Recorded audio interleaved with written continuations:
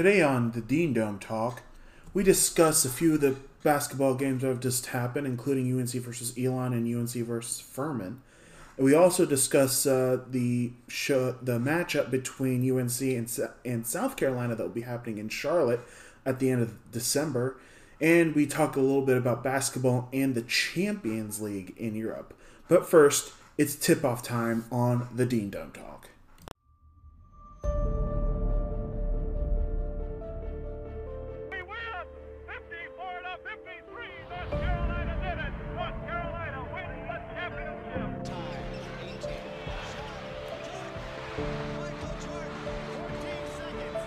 There you have it. North Carolina is the 1993 national champion. Rebound Carolina with 1 second, and that is it. There is a new dean in college basketball. North Carolina is the 2009 national champion. And made for the win. North Carolina. This year, the confetti is going to fall for North Carolina. They're not going to be denied this time.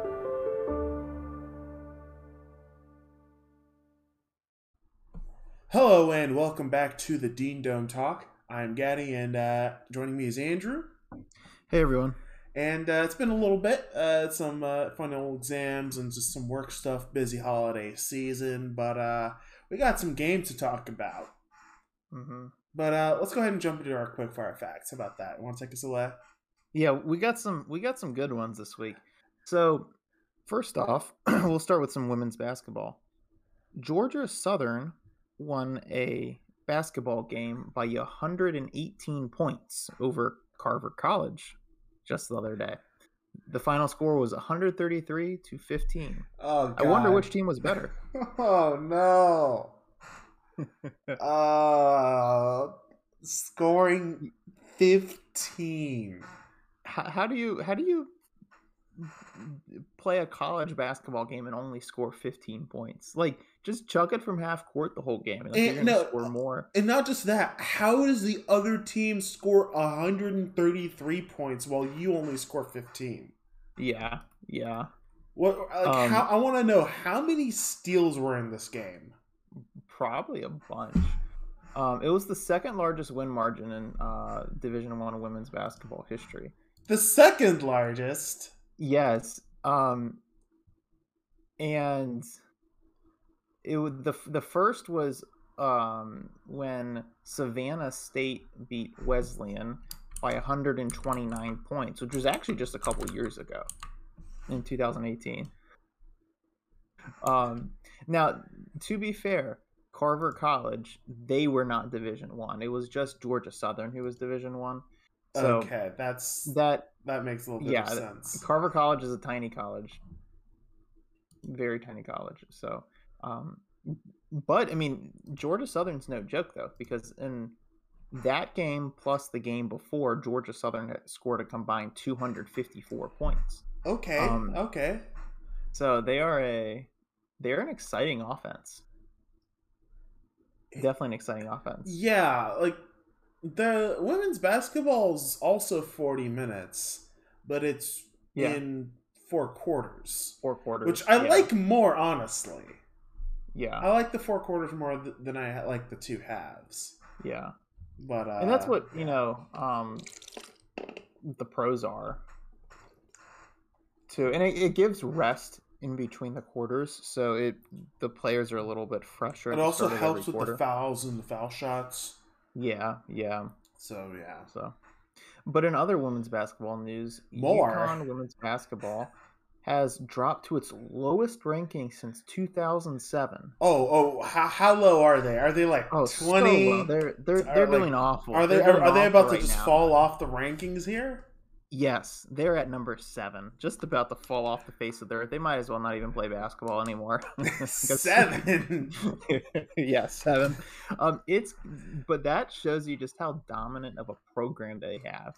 That it is historically bad if they are only the 7th best team in the country. Is that after their star player got injured, had a knee injury? Paige Beckers, she. I think she's done for a while. Yeah, like reevaluating like 6 weeks or something. Yeah, something like yeah. that. Which is not a season-ending injury, but it's gonna No, put they a think dent in she the can season. come back. Yeah. They think she can come back. So, UConn needs her if they're only number 7 in the country. But we got some more college basketball news, except on the men's end. Coppin State was very excited for their road game at Drexel, but unfortunately they forgot to bring their jerseys. They got there, realized they didn't have the jerseys, so Drexel offered Coppin State the Drexel practice jerseys. And that's what they were. Yeah. For an official Division I basketball game. It was essentially Drexel versus Drexel. Yeah. Now, Drexel did end up... Actual Drexel, the Drexel Dragons, actually did end up winning that game 76-69. Okay. I hope someone explained to the fans what was going on. Yes. Like a commentator, hopefully got on the loudspeaker, was like, hey guys, both teams are gonna have Drexel on their jersey because one side forgot to bring their jerseys. Poor Coppin State. They're 1-14. 1-14, gosh. Maybe they could get better if they brought their jerseys to the game. Yeah, but maybe the practice jerseys helped them out, actually. It made it a closer game. Yeah, maybe they should just never take jerseys to games. Yeah, just always borrow the other team's jersey, Yeah, see how that works. Yeah. One more piece of college basketball news. Purdue basketball got up to number 1 in the country, but it did not. For the first time in their history, by the way. First time in their history. But their time as number 1 in the country was shorter than the Apollo 11 moon mission. Yeah. Apollo 11 was in space for longer than Purdue was number 1 in the country. The number 1 curse is real. It truly is. It is a burden too heavy to bear for any team at this point. Yeah. And then finally in quickfire, another blowout game. Oklahoma City Thunder lost by 73. Yeah. In an NBA game. Not a preseason game, not like a joke pickup game, like a regular season NBA game. To the Memphis Grizzlies of all And they're teams. not even that great. Like, it's one thing if it was like the Warriors or something, but 73 to the Grizzlies is pretty whack. Yeah, so Memphis put up 152 points on the OKC Thunder. The most in their history. Also, this was out without Ja Morant as well. Oh, really? Oh, wow. No Ja Morant. That makes it worse. So the Thunder now have the largest road loss in history, 57 points to the Pacers last year, in last season in May, and they have the largest home loss in NBA history. Yikes! Looking at the box score, just make sure that doesn't make a sound there. I'm just sort of. Oh my god, the bench scored. Like, everybody on the Grizzlies bench scored double digits except Killian Tilly. Really? Actually, yeah, Killian Tilly only scored 6 points. Everybody else on the bench scored double digits. Desmond Bane only scored 2 points. Steven Adams 9. And everybody else on the starters scored double digits. But still, like, nobody dropped 40 or even 30 for that matter. The closest was Jaren Jackson Jr. at 27. But, jeez. That is a beat down right there. Yeah. So, yeah. that is the quick fire. Merciless beatdowns left, right, and center. Yes. So, the opposite of competitiveness. Yes, but speaking of competitiveness, let's talk about some UNC things happening. Let's go ahead and start with some football. Not much, but some big news though. Yeah. Sam Howell announced that he's going to play in the bowl game against South Carolina on December 30th, which is frankly a huge surprise because, after last year when so many of our star players opted out in the Orange Bowl of all games, one of the New York Six Bowls, we all thought, okay, well, Sam Howell's going to opt out of the Duke Mayo Bowl, right? Like, what's the point of playing in that bowl game? It's not a big game at all. And the trend around the country is big name players who are going to go pro in like it's their final year and they're about to declare pro, and if they're in a small bowl game, they don't play. But Sam Howell's changing that, and frankly, I'm very excited because do you know where he started his career at UNC? Let me guess. It was in Charlotte against South Carolina. Yes, and now he has a chance to end his UNC career in Charlotte against South Carolina, which is just like such a fitting end. I'm very excited about that. But Sam, it doesn't have to be the end. Come back again. Come back for a fourth year. Yeah. Stay with us forever, please. Hey, who knows? He might be able to break the ACC or get second place on number of touchdown passes by an ACC quarterback. I think he's 4 behind Phillip Rivers. So if he has a dominant game, then maybe he'll do it. Maybe. Yeah. But also in college football, UNC, it was one of the signing days today. I don't remember if it was the early one or like the official one. It might have been the official one. Or I don't know. It was one of the signing days. And so a lot of football players were signing. And we got a commitment from the number 4 player in the country in football. Absolutely ridiculous. Our class is right now ranked number 1 in the ACC and number 8 in the country. That is actually crazy. we have a better recruiting class than Michigan, Oklahoma, Tennessee, Auburn, Clemson, Florida State, LSU. I mean, like, speaking of Florida State. Oh yeah. Yeah, they had the number 2 overall football recruit. Number 2 by some measures, number 1 by other measures. Travis Hunter, supposed to play cornerback, I believe.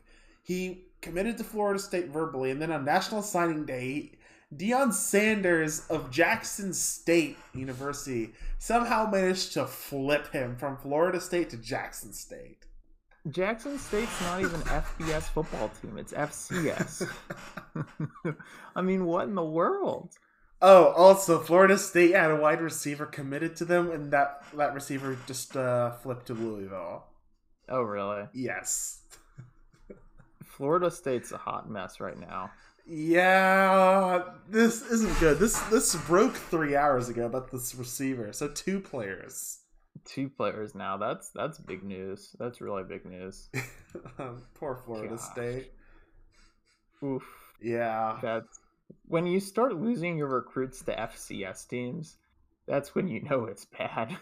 Yeah. Oh man. But I guess let's get back to the UNC news then. Let's talk about basketball. Yeah. How about that? Yeah, let's do that. So let's talk about well, actually, there is one little tidbit here. This came out over the past week. It's that both Roy Williams and the late Dean Smith will be having portions of Interstate 40 named in their honor. That's cool. Yes, the Dean Smith Highway and the Roy Williams Highway. Just certain portions of I-40 will be named in their honors. So, awesome, I guess. That's really cool. Yeah. Having a highway named after you. Yeah, not too many people can say that. Exactly, But let's go ahead and jump into the games. Let's start with UNC versus Georgia Tech. The first ACC game for Coach Hubert Davis, and he is now 1-0 in the ACC. Nice. Some notes about the game. I noticed that we attacked the bucket a lot, and we did a very good job of isolating the ball handlers and limiting their passes. And when the offense was moving off the ball, we were really doing a good job with tracking everybody. Tecco didn't really understand how to score without Michael DeVoe. And they didn't understand defense. That's a problem. And when you look at the record, it shows. It truly shows now, especially recently. So the good, bad, and ugly here. The good is that this was an actual dominant win. The bad is that we looked a little bit shaky midway through that first half, letting Georgia Tech go on a 13-0 run. That was without Caleb Love on the floor. Also to note, Kerwin Walton had 7 minutes and 0 points. Dawson Garcia was basically a non-factor in this game. But the good ugly is that this team is very deep with talent. 4 players with 15 points. That is very, very good. Also, the rotation was short, but everybody played well. Yeah. And this is the first game where we start to see leaking Anthony Harris sort of being rotated in and out for each other. Almost as similar defensive pieces. And that's something I really, really like on one hand. And on the other, it's... I don't know why you couldn't have both on at the same time, though you also do want to rotate them to keep them fresh, because you're always pressing on the accelerator at UNC.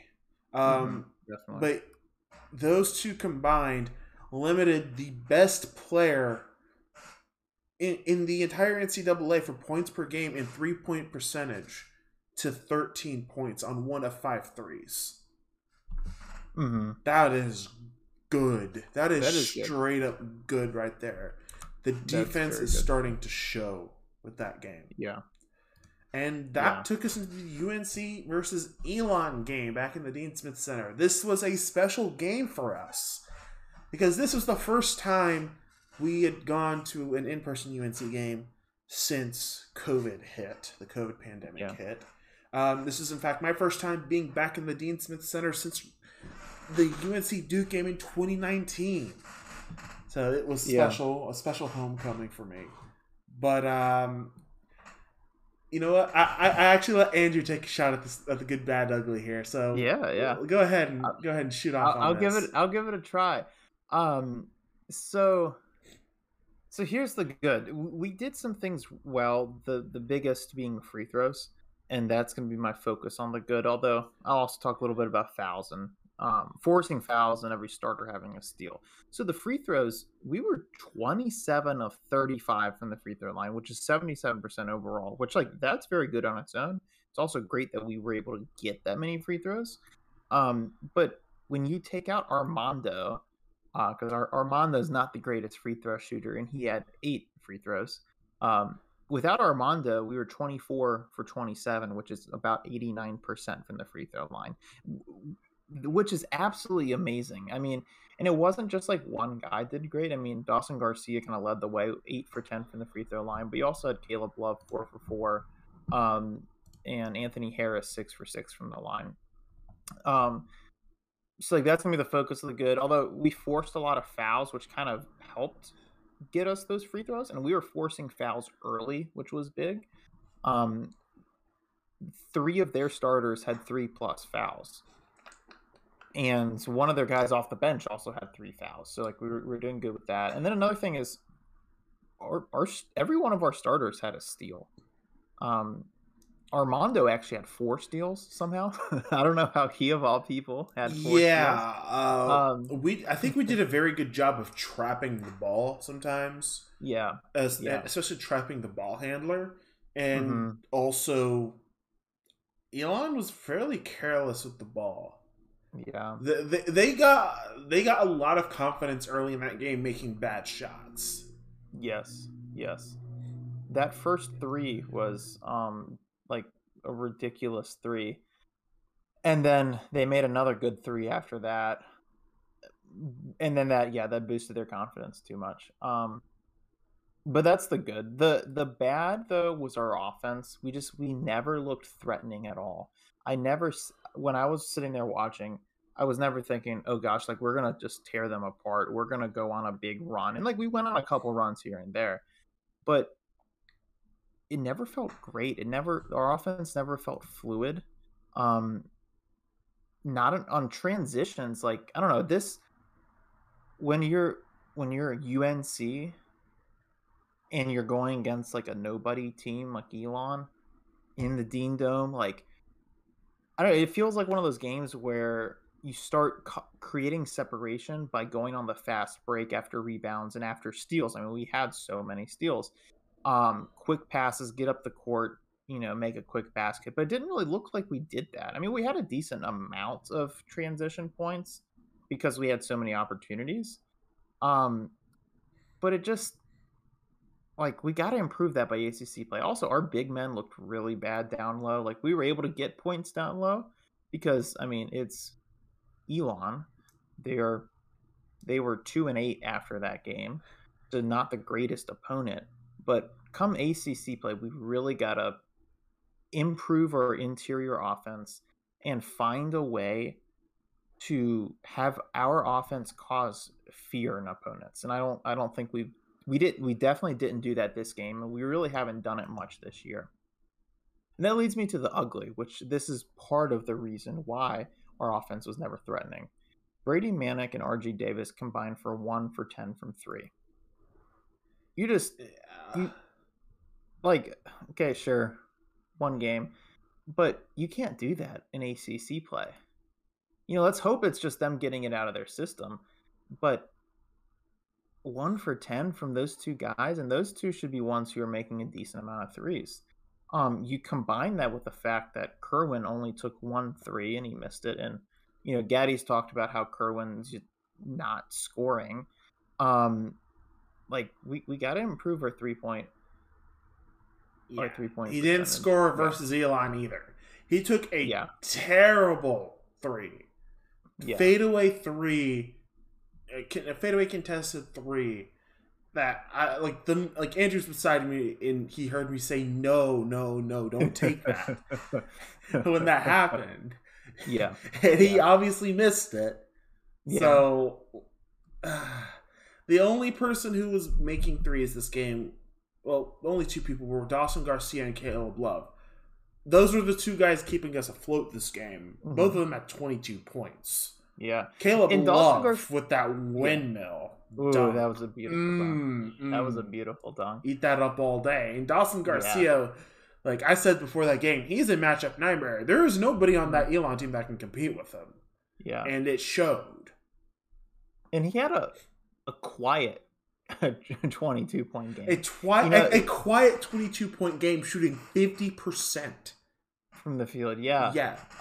Which is crazy to say that you can have a quiet 20-plus point game, but and that's a positive, right? Even though I'm talking bad about the offense, I mean, when you can have a guy who is just like consistently putting up points, and doing it in a way where it doesn't look like he was on fire, right? Like it wasn't one of those games where you sit there and say like, oh, it's just his night, right? It was just like he was taking good shots and he was making those good shots. And if he can like that seems a little more repeatable, something that he can like do more and be more consistent with long term than maybe like having a great hot night, which was, good to see. Yeah, I mean, 8 of his 22 points were at the free throw stripe. Yeah. Like they were fouling him. They couldn't stop him, so they were fouling him. Yeah. So that like he was getting some easy points there. Two people we should also highlight. Leaky looked really good this game. Mm-hmm. Only 2 points, but don't let that sort of cloud his sometimes off the ball, sometimes on the ball defensively, contribution to the game, and also the hustle, and he just knows where to be. He is experienced enough to know where the ball is going to be, and he will be there to win it. That's something that you don't see in a lot of other people. It's something you didn't really see with Theo. Like a lot of people compare Theo and Leaky. They're not the same player. Yeah. By any means. Yeah. But Leaky in his own right is like contributing a lot to stats that just don't show up on a box score. Yeah. The other person I wanted to shout out, he only played 5 minutes, but I was very impressed with his positioning. Was DeMarco Dunn. Now, he didn't get any shot attempts, or he got 1 assist and a foul. That's it. But being in person allowed me to see things that the camera wouldn't always really show you. And DeMarco Dunn, when on the court, he looked extremely attentive. And he was always moving. This isn't something you see with most freshmen. He was always moving. Mm-hmm. That's a veteran thing. Keeping his eye on the ball, moving, trying to getting open, stretching the defense. He was doing this stuff. I really liked what I saw. I was just disappointed he didn't get any shot attempts up. Yeah, because he had openings to do it, but it just didn't happen. I really hope that Hubert Davis and the coaching staff see this and give him more time, put some more minutes out there for him. And even Dontre Styles, let's see some more minutes from him. Because he didn't play at all this game. Not a single minute. Which is so curious. I don't understand why. That is weird. So, yeah. Yeah. Then we have a third game, right? Yes. UNC versus Furman. So it's back to me sort of on this with the good, bad, and ugly.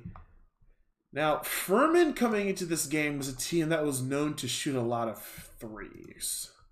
How many threes? Well, they average about 30 threes a game. Oh, gosh. Wow. Yes. And they hit the over on that with 33 this game. In fact, they shot 10 of 33 this game. And it resulted in a halftime score of 39-39, where they were making buckets, and we were answering them enough, so it never really got out of hand. Now, versus a better team, this might have been sort of a deficit going into halftime, maybe like 45-39 or something. But things really changed in the second half. And you can point to one man as to why. Armando Bacot. And holy crap. His second half game was just unreal. Now, the points don't point to it being incredible. But he got a 14-point, 12-rebound double-double right there. And almost all of it came from the second half. He was exactly where he needed to be. He showed up defensively. He showed up offensively. Broke down the Furman defense.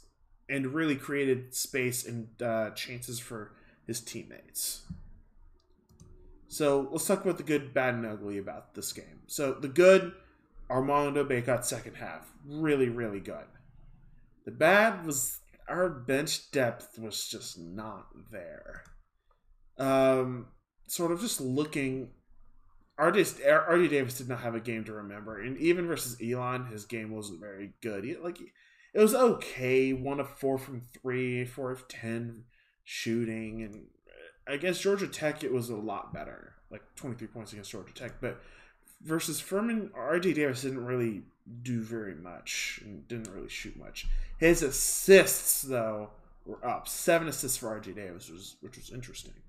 But our shooting percentage was 5 of 16 from 3. That's not good. That is not good at all for a team. And sort of the ugly of this game is that we let up 39 points.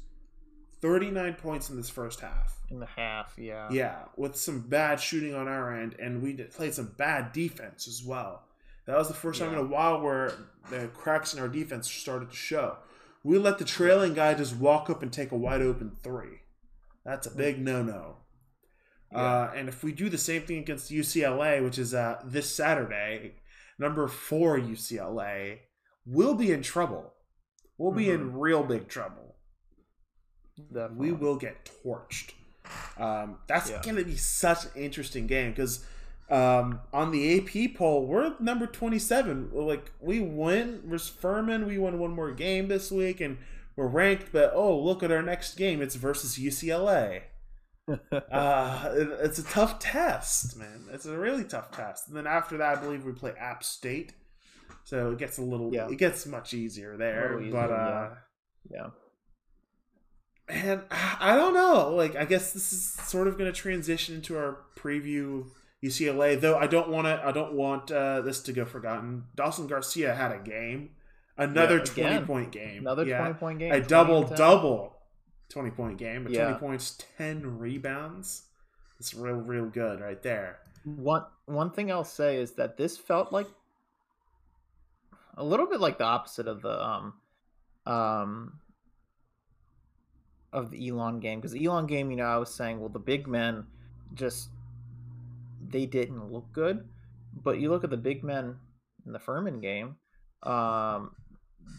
Baycott, Garcia both had double-digit rebounds, both of them with 4 offensive rebounds apiece, and then Brady Manick had 3 offensive rebounds. I mean, that's huge. It's 11 extra possessions between the 3 of them that they were able to create. That is huge. And then also all of them shot amazing. Garcia 7 for 12, Baycott 7 for 12, Manick 6 for 9. Whereas the guards this time had more trouble. RJ Davis 2 for 8, Caleb Love 3 for 10. So a little bit of a reverse from last game. Yes. Also to note, Kerwin Walton 0 points again on 6 minutes.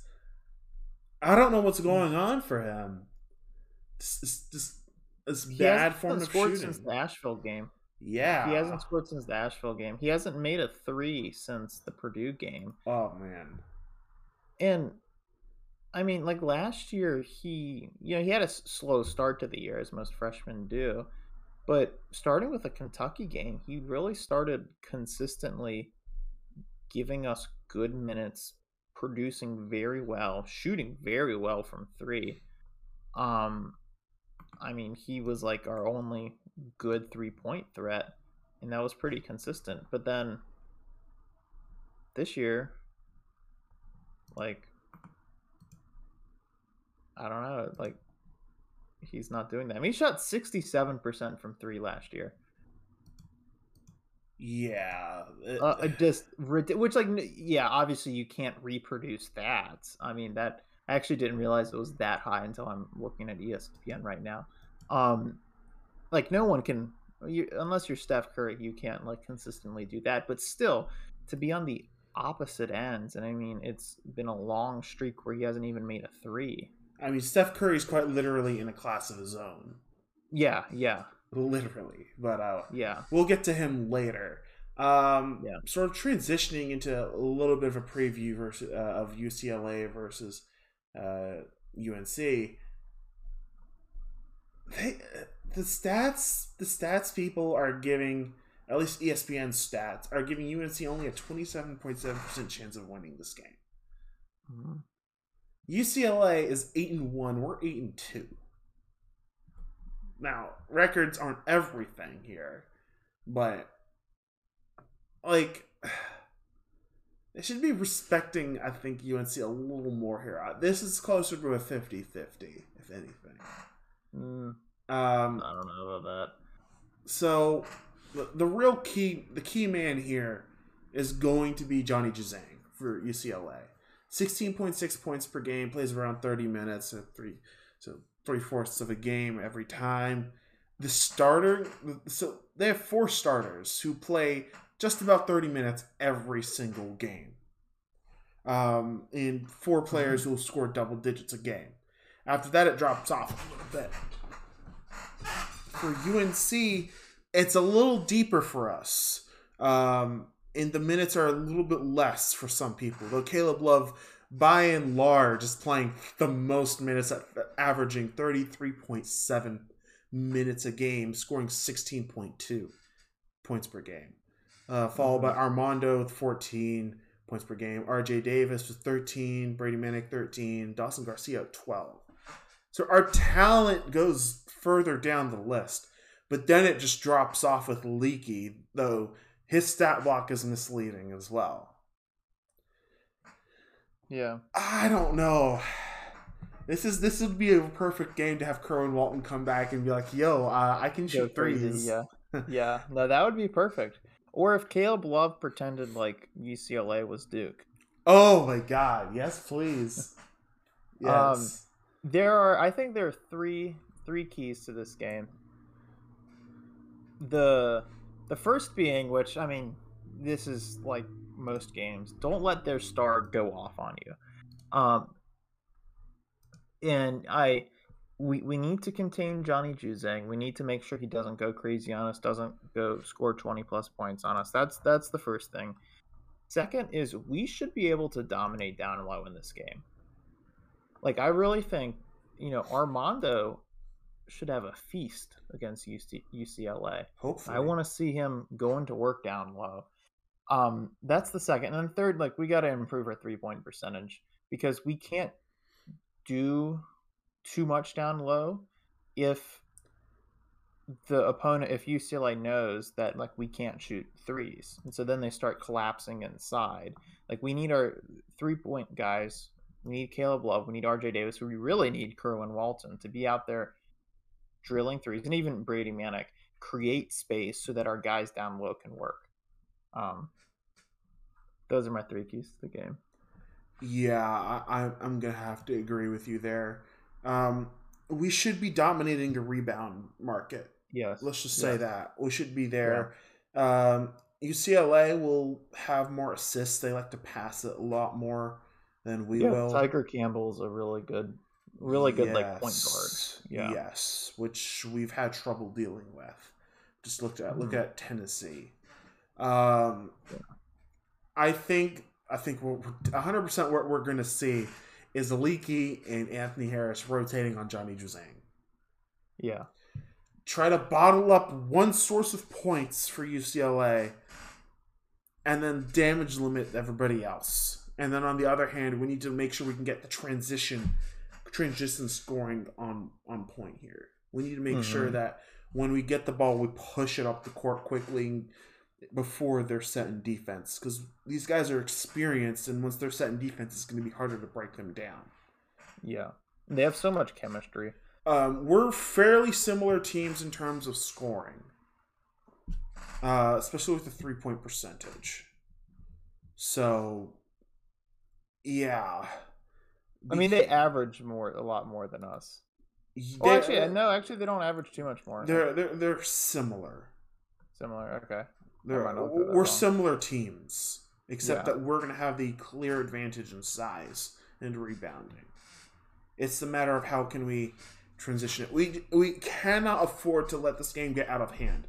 The longer this game goes on and it's close, or we're leading, the better for us. Rather, obviously, if it's leading, but if it's close, then we need to make sure we put them into foul trouble, put their bigs into foul trouble, because they cannot compete with somebody like Dawson Garcia.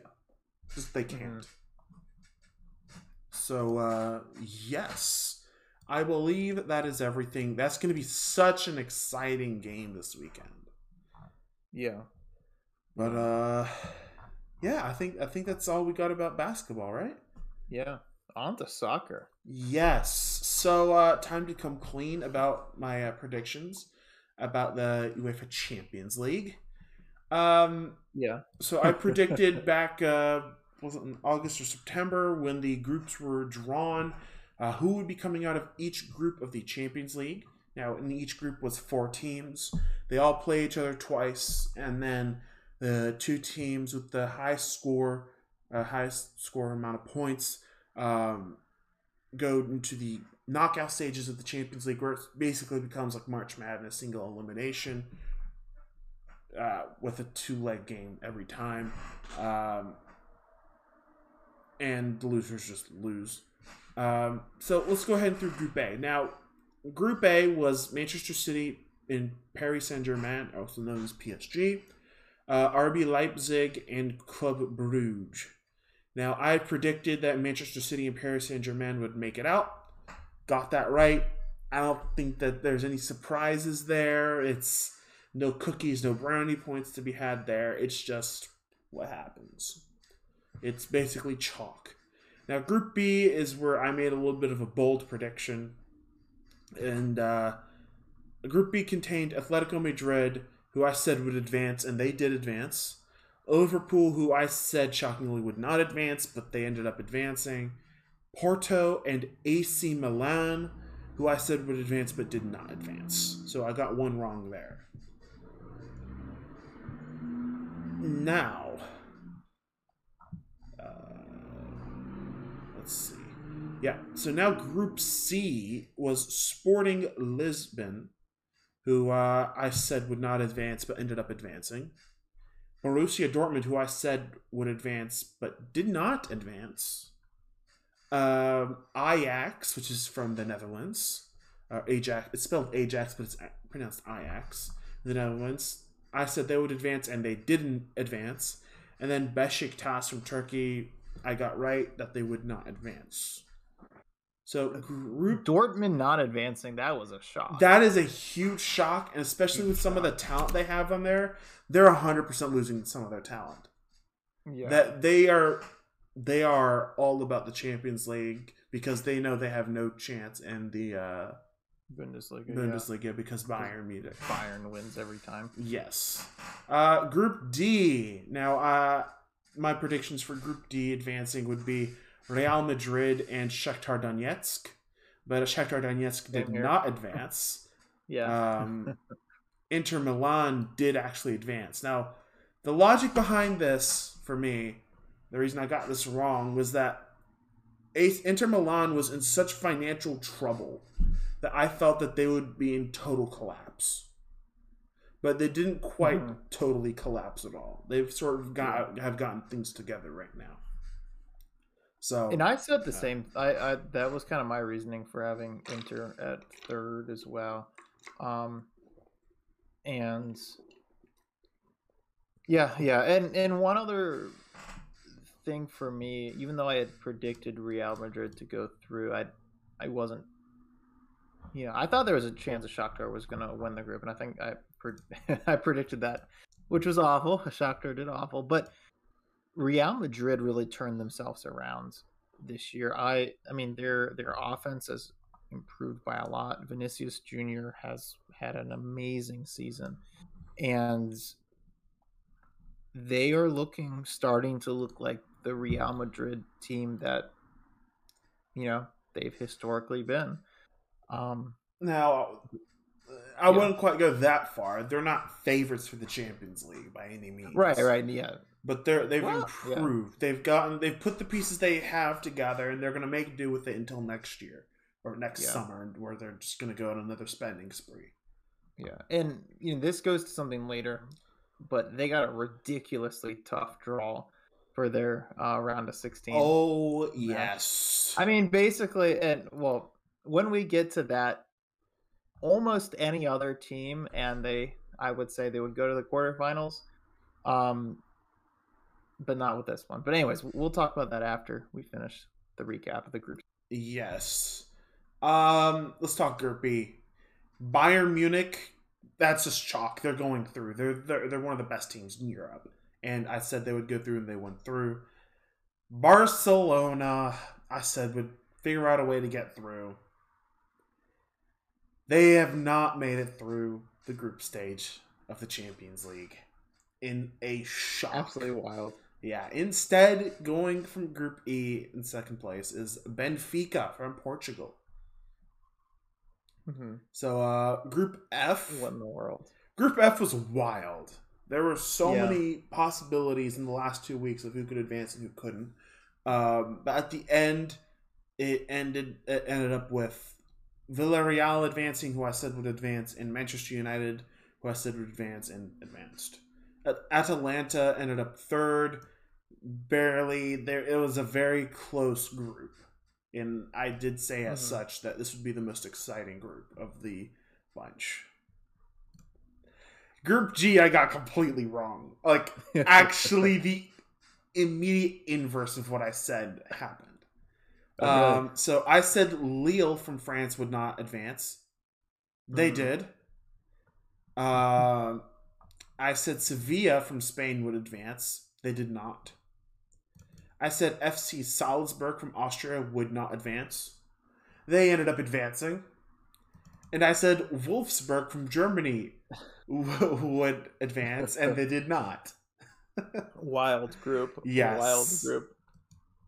And finally, Group H. This was just straight up chalk. Chelsea from England, Juventus from Italy. I said both would advance, and both advanced. Yeah. I did 50% on this, basically.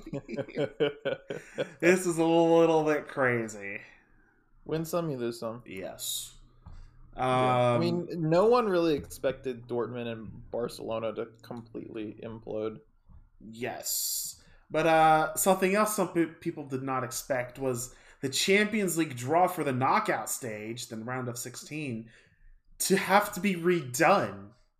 Yeah. After they realized that there was problems with their computer, or technical difficulties, as they said, though people really aren't buying this. But it was confirmed there was actually a problem that certain teams were not in the pot when they should have been, and teams that were in the pot shouldn't have been in there when drawing who would face who, so they had to redo it all from scratch. This is the final matchup of teams here that will start eliminating each other. So we're going to go through them one by one and predict them. Okay. So let's start at the top. FC Salzburg from Austria versus Bayern Munich from Germany. Bayern. Yeah. No question there. Yeah. We both agree on that. Sporting Lisbon versus Manchester City. How does Manchester City get the easy draw every single time? Every time, yeah. Every single time they get the easiest draw. Yeah. I don't think we disagree on anything. No. Yeah, not there. Manchester City. Benfica versus Ajax. This is interesting. This is real interesting. Because these aren't two typical giants. Yeah. Benfica is a decently good team. Ajax is a decently good team. Ajax is, I think, a lot younger than Benfica is. I honestly don't know who's going to win. My gut tells me Ajax because they just have the coaching and the coaching structure behind them and the elite players they're basically raising to sell to other clubs. Because that's what their club is. It's basically a giant academy where they create really good young players and sell them off for money to buy more players and make them really good. I think Ajax is going to make it. Ten Hag is the manager at Ajax, and he's really good. What do you think? Yeah, I'm going to say the same thing. Ajax has, even though they're like not one of the bigger clubs like Real Madrid or United or something like that, like they have made it far in Europe in recent years. I mean, well, historically they used to be great, but 2018-2019 season they made it to the semifinals of the Champions League. 2016-2017 they made it to the final of the Europa League, which I know that's the level below, but still it takes talent to get that far. So I feel like they are better equipped for knockout stage and have more experience with knockout stages. Yes. Even last year made it to the quarterfinals of the Europa League. Like they find a way. They know the knockout stages. Yeah. Next up is Chelsea versus Lille.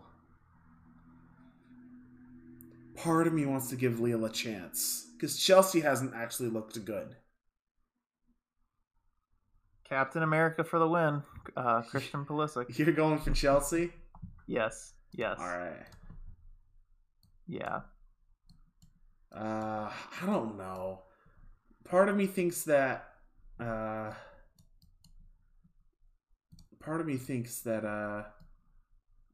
Lille has a chance, but also, you know what? I'm giving Lille a chance.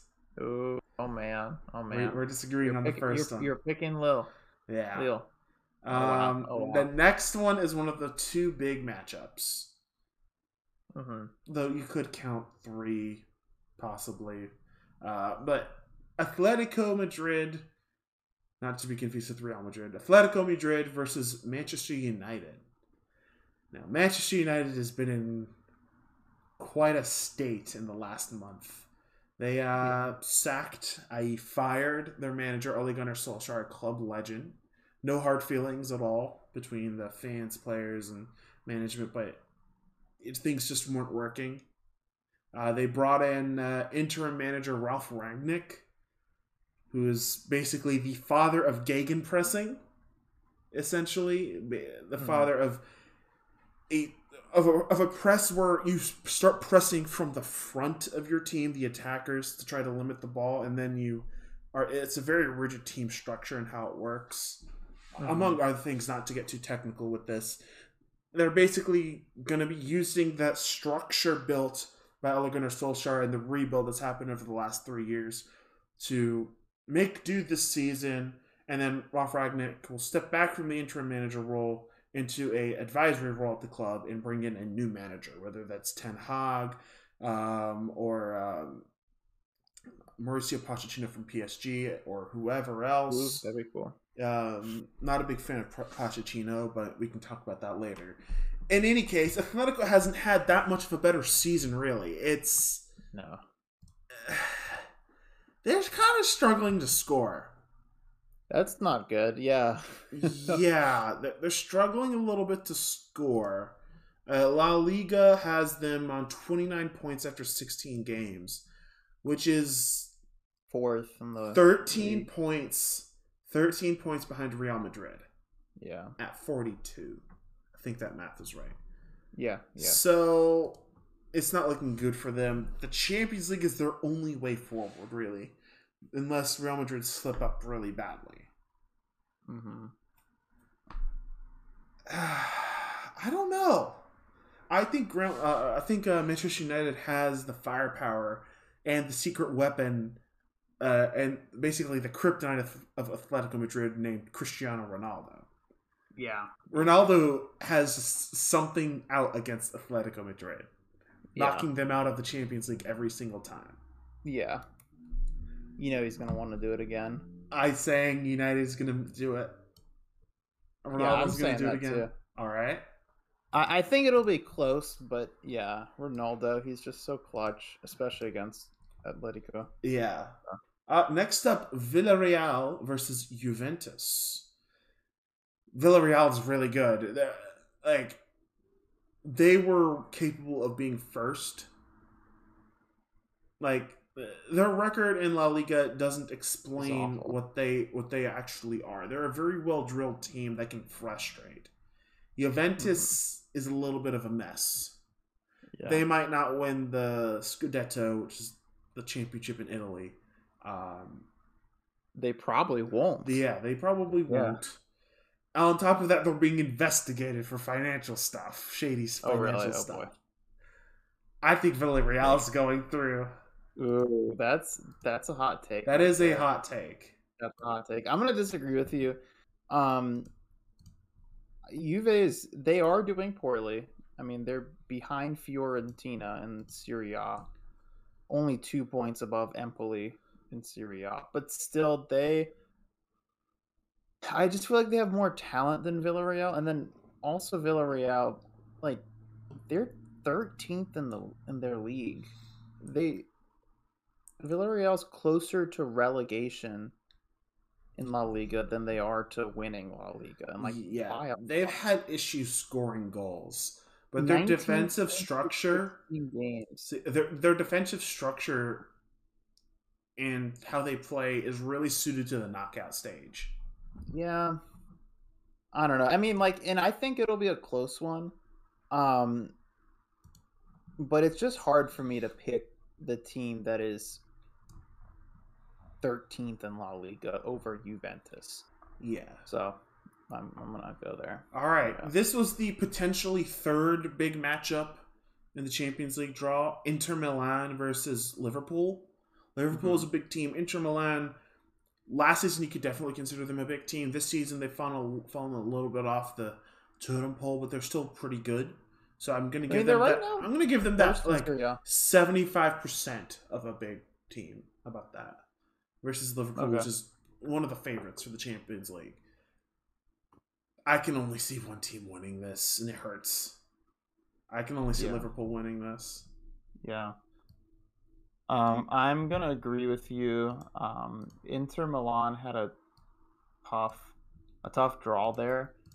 I mean, Inter Milan, I think they're doing well in their league. I mean, they're right now first, but just so hard to beat Liverpool. Liverpool's so good. Yeah. And they're more consistent, I feel like. So, Liverpool. So, now we're up to the last. This is the biggest matchup. One of the two big ones. Paris Saint-Germain, PSG, versus Real Madrid. Now, Real Madrid has a fight to pick with UEFA for the draw. Because originally, in the first draw, before anything looked like anything was going wrong, Real Madrid was pitted to face Benfica. So easy. And they even put it on their social medias like, we're going to Portugal, guys. We're going to play Benfica. And then UEFA was like, hold up a second. Something's wrong. We're going to redo the whole thing. And then they got the hardest team. Then they got the team they just did not want to play. PSG. They gotta play Messi again. Yes, they do. And they don't have Ronaldo. PSG's winning. The ironic thing is that in the draw before this, Manchester United was pitted to face PSG. So we would have gotten that would have been so Ronaldo awesome. versus It would have been Messi. Ronaldo. No, I'm tired of United playing PSG every single year now. We beat them in the knockout stages with like a couple of toothpicks and some string versus Neymar and Mbappe. At PSG, shocked them out. Yeah. I just wanted to end on a win right there, but no, they had to draw us in the same group last year. Yeah. So, So looking at this, PSG with Neymar, Mbappe, and Messi, among other top drawer talent, they haven't been firing on all cylinders. They really haven't been working that well together in the French league of all leagues. Yeah. Now, the Champions League, they've shown up a lot more, I gotta say. Yeah.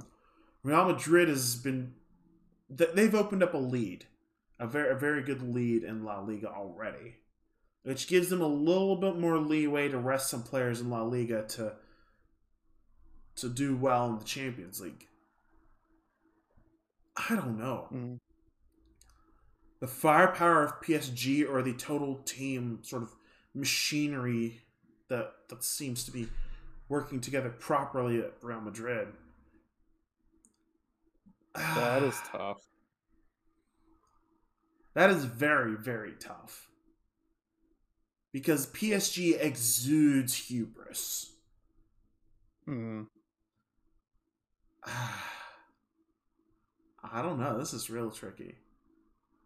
I'm going to have to go with Real Madrid. I just like when teams are working. Yeah. Also, Mauricio Pochettino, the manager of PSG, I don't like him.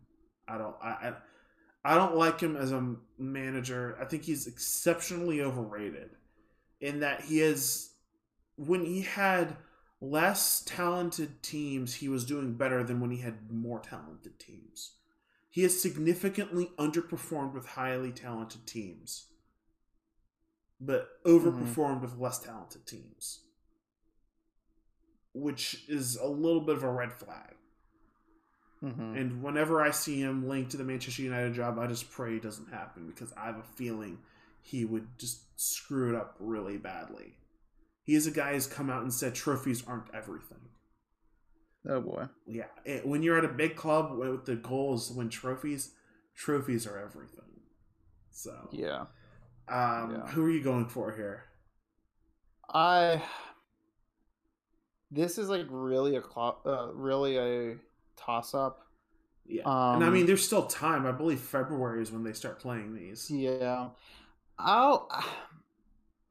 just to have some disagreement, I'll go with PSG. All right. It's the things I'm thinking about are I trust PSG stars more in a bigger environment, right? I mean, like we've seen Messi do it, we've seen Neymar do it, we've seen Mbappe do it. And while there's stuff going on behind the scenes that maybe make it seem like they're not doing as well as they should, and I mean in league play, like they're not passing the eye test. They've got that for them. I mean, just pure star power. Plus, frankly, I think that Real Madrid's gonna, be so frustrated with UEFA that they're gonna be distracted a little bit, right? Because they're gonna, Real Madrid fans probably think that the redraw had something to do with the whole Super League scandal. Because has Real Madrid officially withdrawn from the Super League? I have no idea. I don't know if they have. And they're having a fight with La Liga right now about some other financial things. So, they've got all this stuff going on in the background that make me concerned about them. So I'll pick PSG. Just hard to say no to Messi. All right. Now, this is one. I mean, there's still 2 months before they play all this, and 5 to 6 months before it's all decided. But who's winning it all? Now that we know the knockout teams, who's winning it all? No pressure at all. Okay, so I would say it's between Bayern and Man City. Well, who? You got. I'm not going to let you off so easily. Oh, I will. I'll say City. All right. Yeah, I'll say City. I don't know, but yeah. I'm going with Bayern Munich. I just don't see anybody who's going to be good enough to stop them. And since they have no challenge in Bundesliga this year, they can do whatever they want. They can try less. Yeah, they can rest their players for the big games. Yeah. So that is the Champions League. Mm-hmm. Exciting stuff. But we got one more thing to talk about. You know what it is. Every single episode, the end of the episode, we're going to be talking about the NBA a little bit. Now, before we get into the standings, sort of looking at the teams individually, let's talk about a certain Steph Curry. Yeah. The chef himself, Steph Curry, who last night, I think it was last night, correct, versus the Knicks. He broke... In Madison Square Garden? Madison Square Garden, broke the NBA three-point record. I mean, this is the most influential player of this generation. Mm-hmm. Quite literally. I think he's more influential than LeBron. Influential, yes. Because LeBron followed, and say almost the same thing with Kobe, basically. They followed the MJ example. Steph Curry changed the game. He completely changed it. I mean, I don't know if LeBron necessarily followed the MJ example because, I mean, with his size, he's such a big, different player. But I will agree with you. Basketball is played differently today because of Steph Curry. Exactly. Yeah. And I mean, what else can we say other than this dude just everybody coming into college basketball is seeing more threes. The players want to shoot more threes, and everybody else is having to adapt to it. And Roy Williams basically retired off of the fact that his system no longer worked. Not properly. Would you say that's about accurate? I mean, maybe that's among what he meant other when he things. said... I mean, among other things. Maybe that's what he meant when he said not the right man for the job. But, yeah, I think there's a lot of things in the job that he meant by not being the man for the job anymore. That the game has changed. The game has changed significantly. The environment around the game has changed with NIL and other things. In that maybe it's just time to take some rest. He's been working really hard on it. He doesn't want to leave it. Maybe leaving was the best thing he could do. So, yeah, I mean, it all stems from those years when these guys growing up are watching Steph Curry take insane threes from ridiculous locations, handoffs on the move, off of picks, off of screens, off the dribble. Players can do something Kenny Smith said yesterday on NBA on TNT is that usually guys can do one of shooting off the dribble, shooting off a screen pass, or shooting I forgot what the third one is, something else, or shooting from deep or something really deep. Steph Curry can do all three consistently, and a lot of the players coming in can't do all three of them. Right. So yeah, I actually really liked what Kenny Smith did say about that. That he's one of the best things to happen to basketball and one of the worst. That's a good point. Yeah. Yeah. Like that record ain't falling. Right. What's his name? Charles Barkley, the round mound of rebound himself, said that record ain't ever getting broken, and I agree with him. Yeah. But anyway, let's talk about the rest of the league. Now, the league has been battling COVID. In fact, multiple leagues have been battling COVID at this point. The NBA, the NFL, the Premier League, actually. Yeah, everybody's getting COVID. Who was it?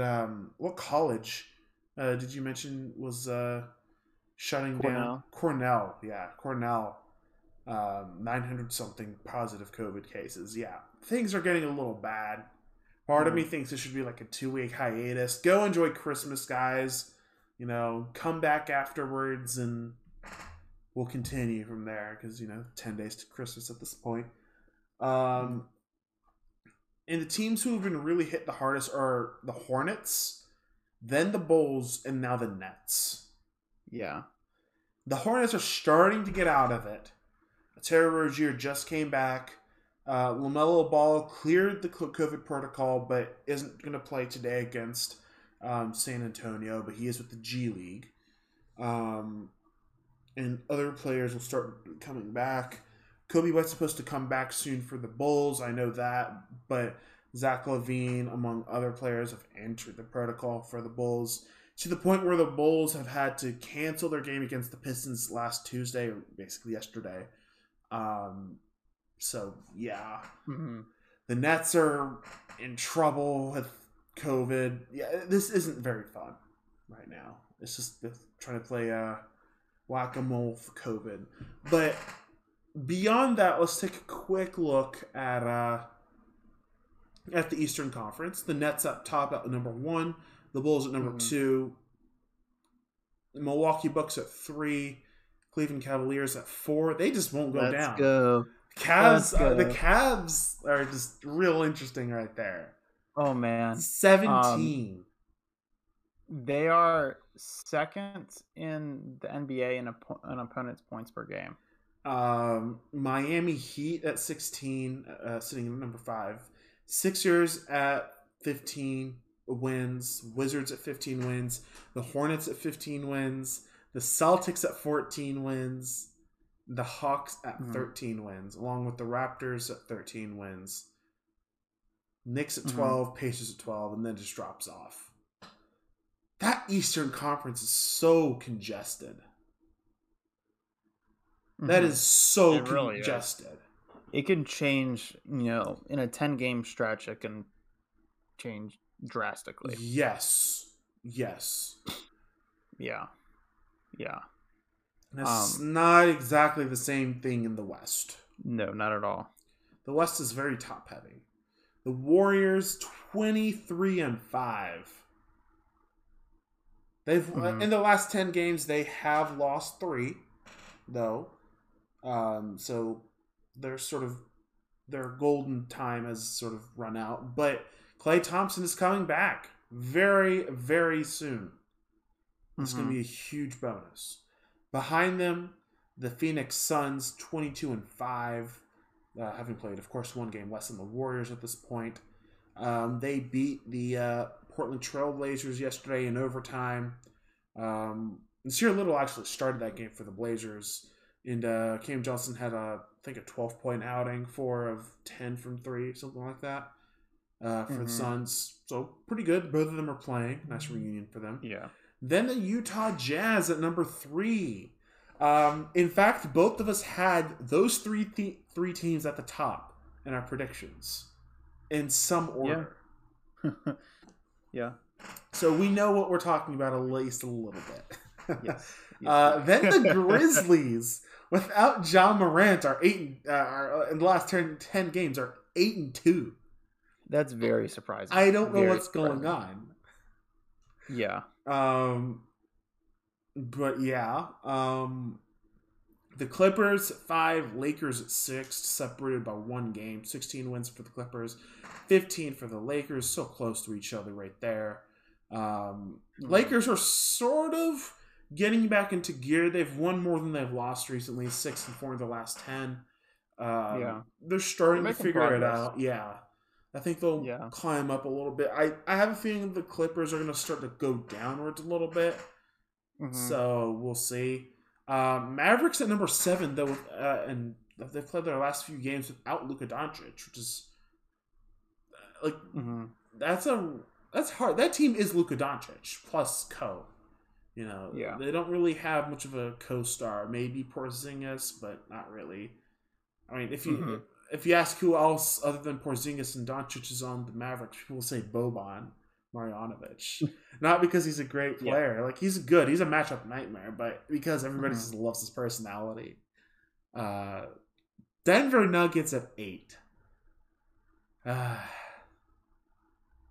don't know. Like, injuries are hurting them. Injuries, lack of Murray, among other things, it's hurting them a lot. It really is.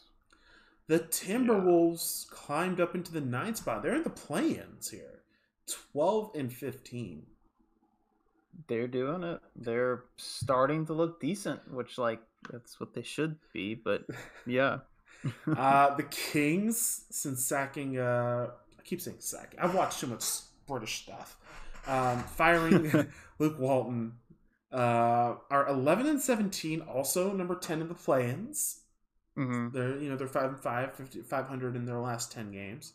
The Blazers, poor Blazers, they're on a 1-9 streak right now. Yeah, not the greatest. 11-17. Oh, excuse me. It is. I'm obviously very tired. San Antonio Spurs are 1.5 games out of the play-ins at 10-16. The Houston Rockets. What happened to them? They're 8-2 in their last 10 games. They're coming out of nowhere. 8-2. What's going on? Yeah.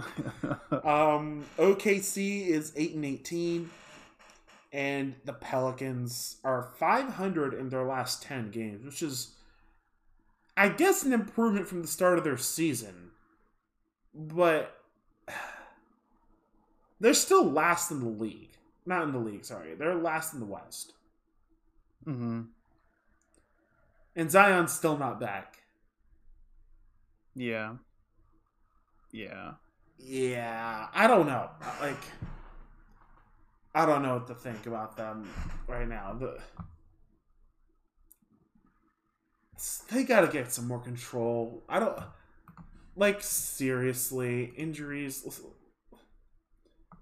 The Pelicans are just bad. Yes, they're just bad. Yeah. Poor Pelicans. Yeah. Well, not poor, but like you have Brandon Ingram. Like, is it their coaching? Is it their talent?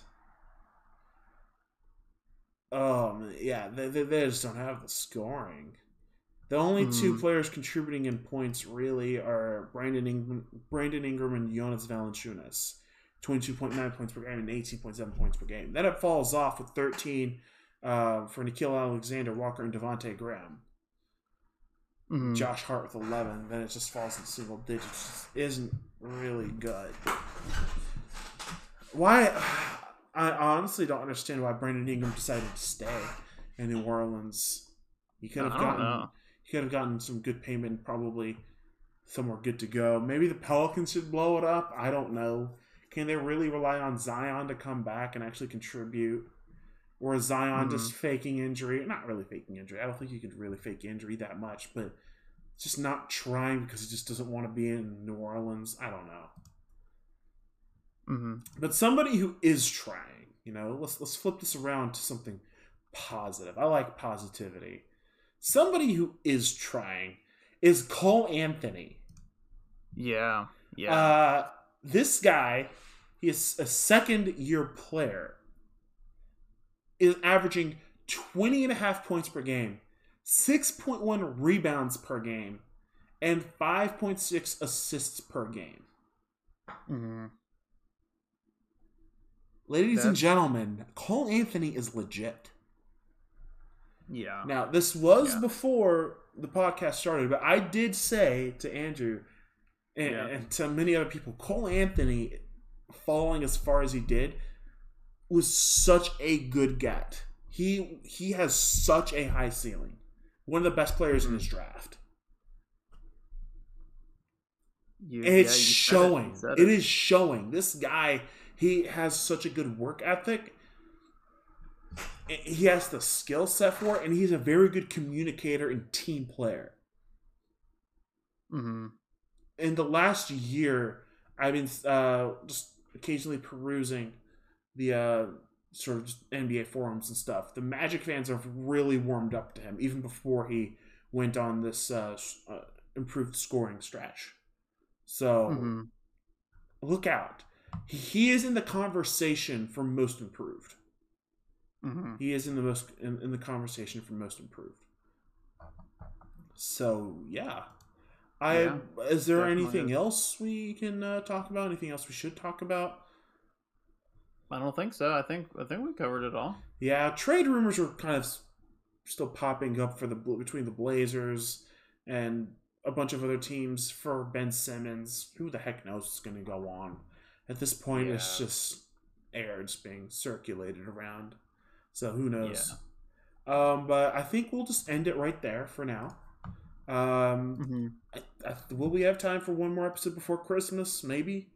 Yeah, maybe. It might be a little shorter of an episode, but hopefully we can get something out. But thank you all for listening. Do spread this podcast around, help us grow our audience, and thank you for listening.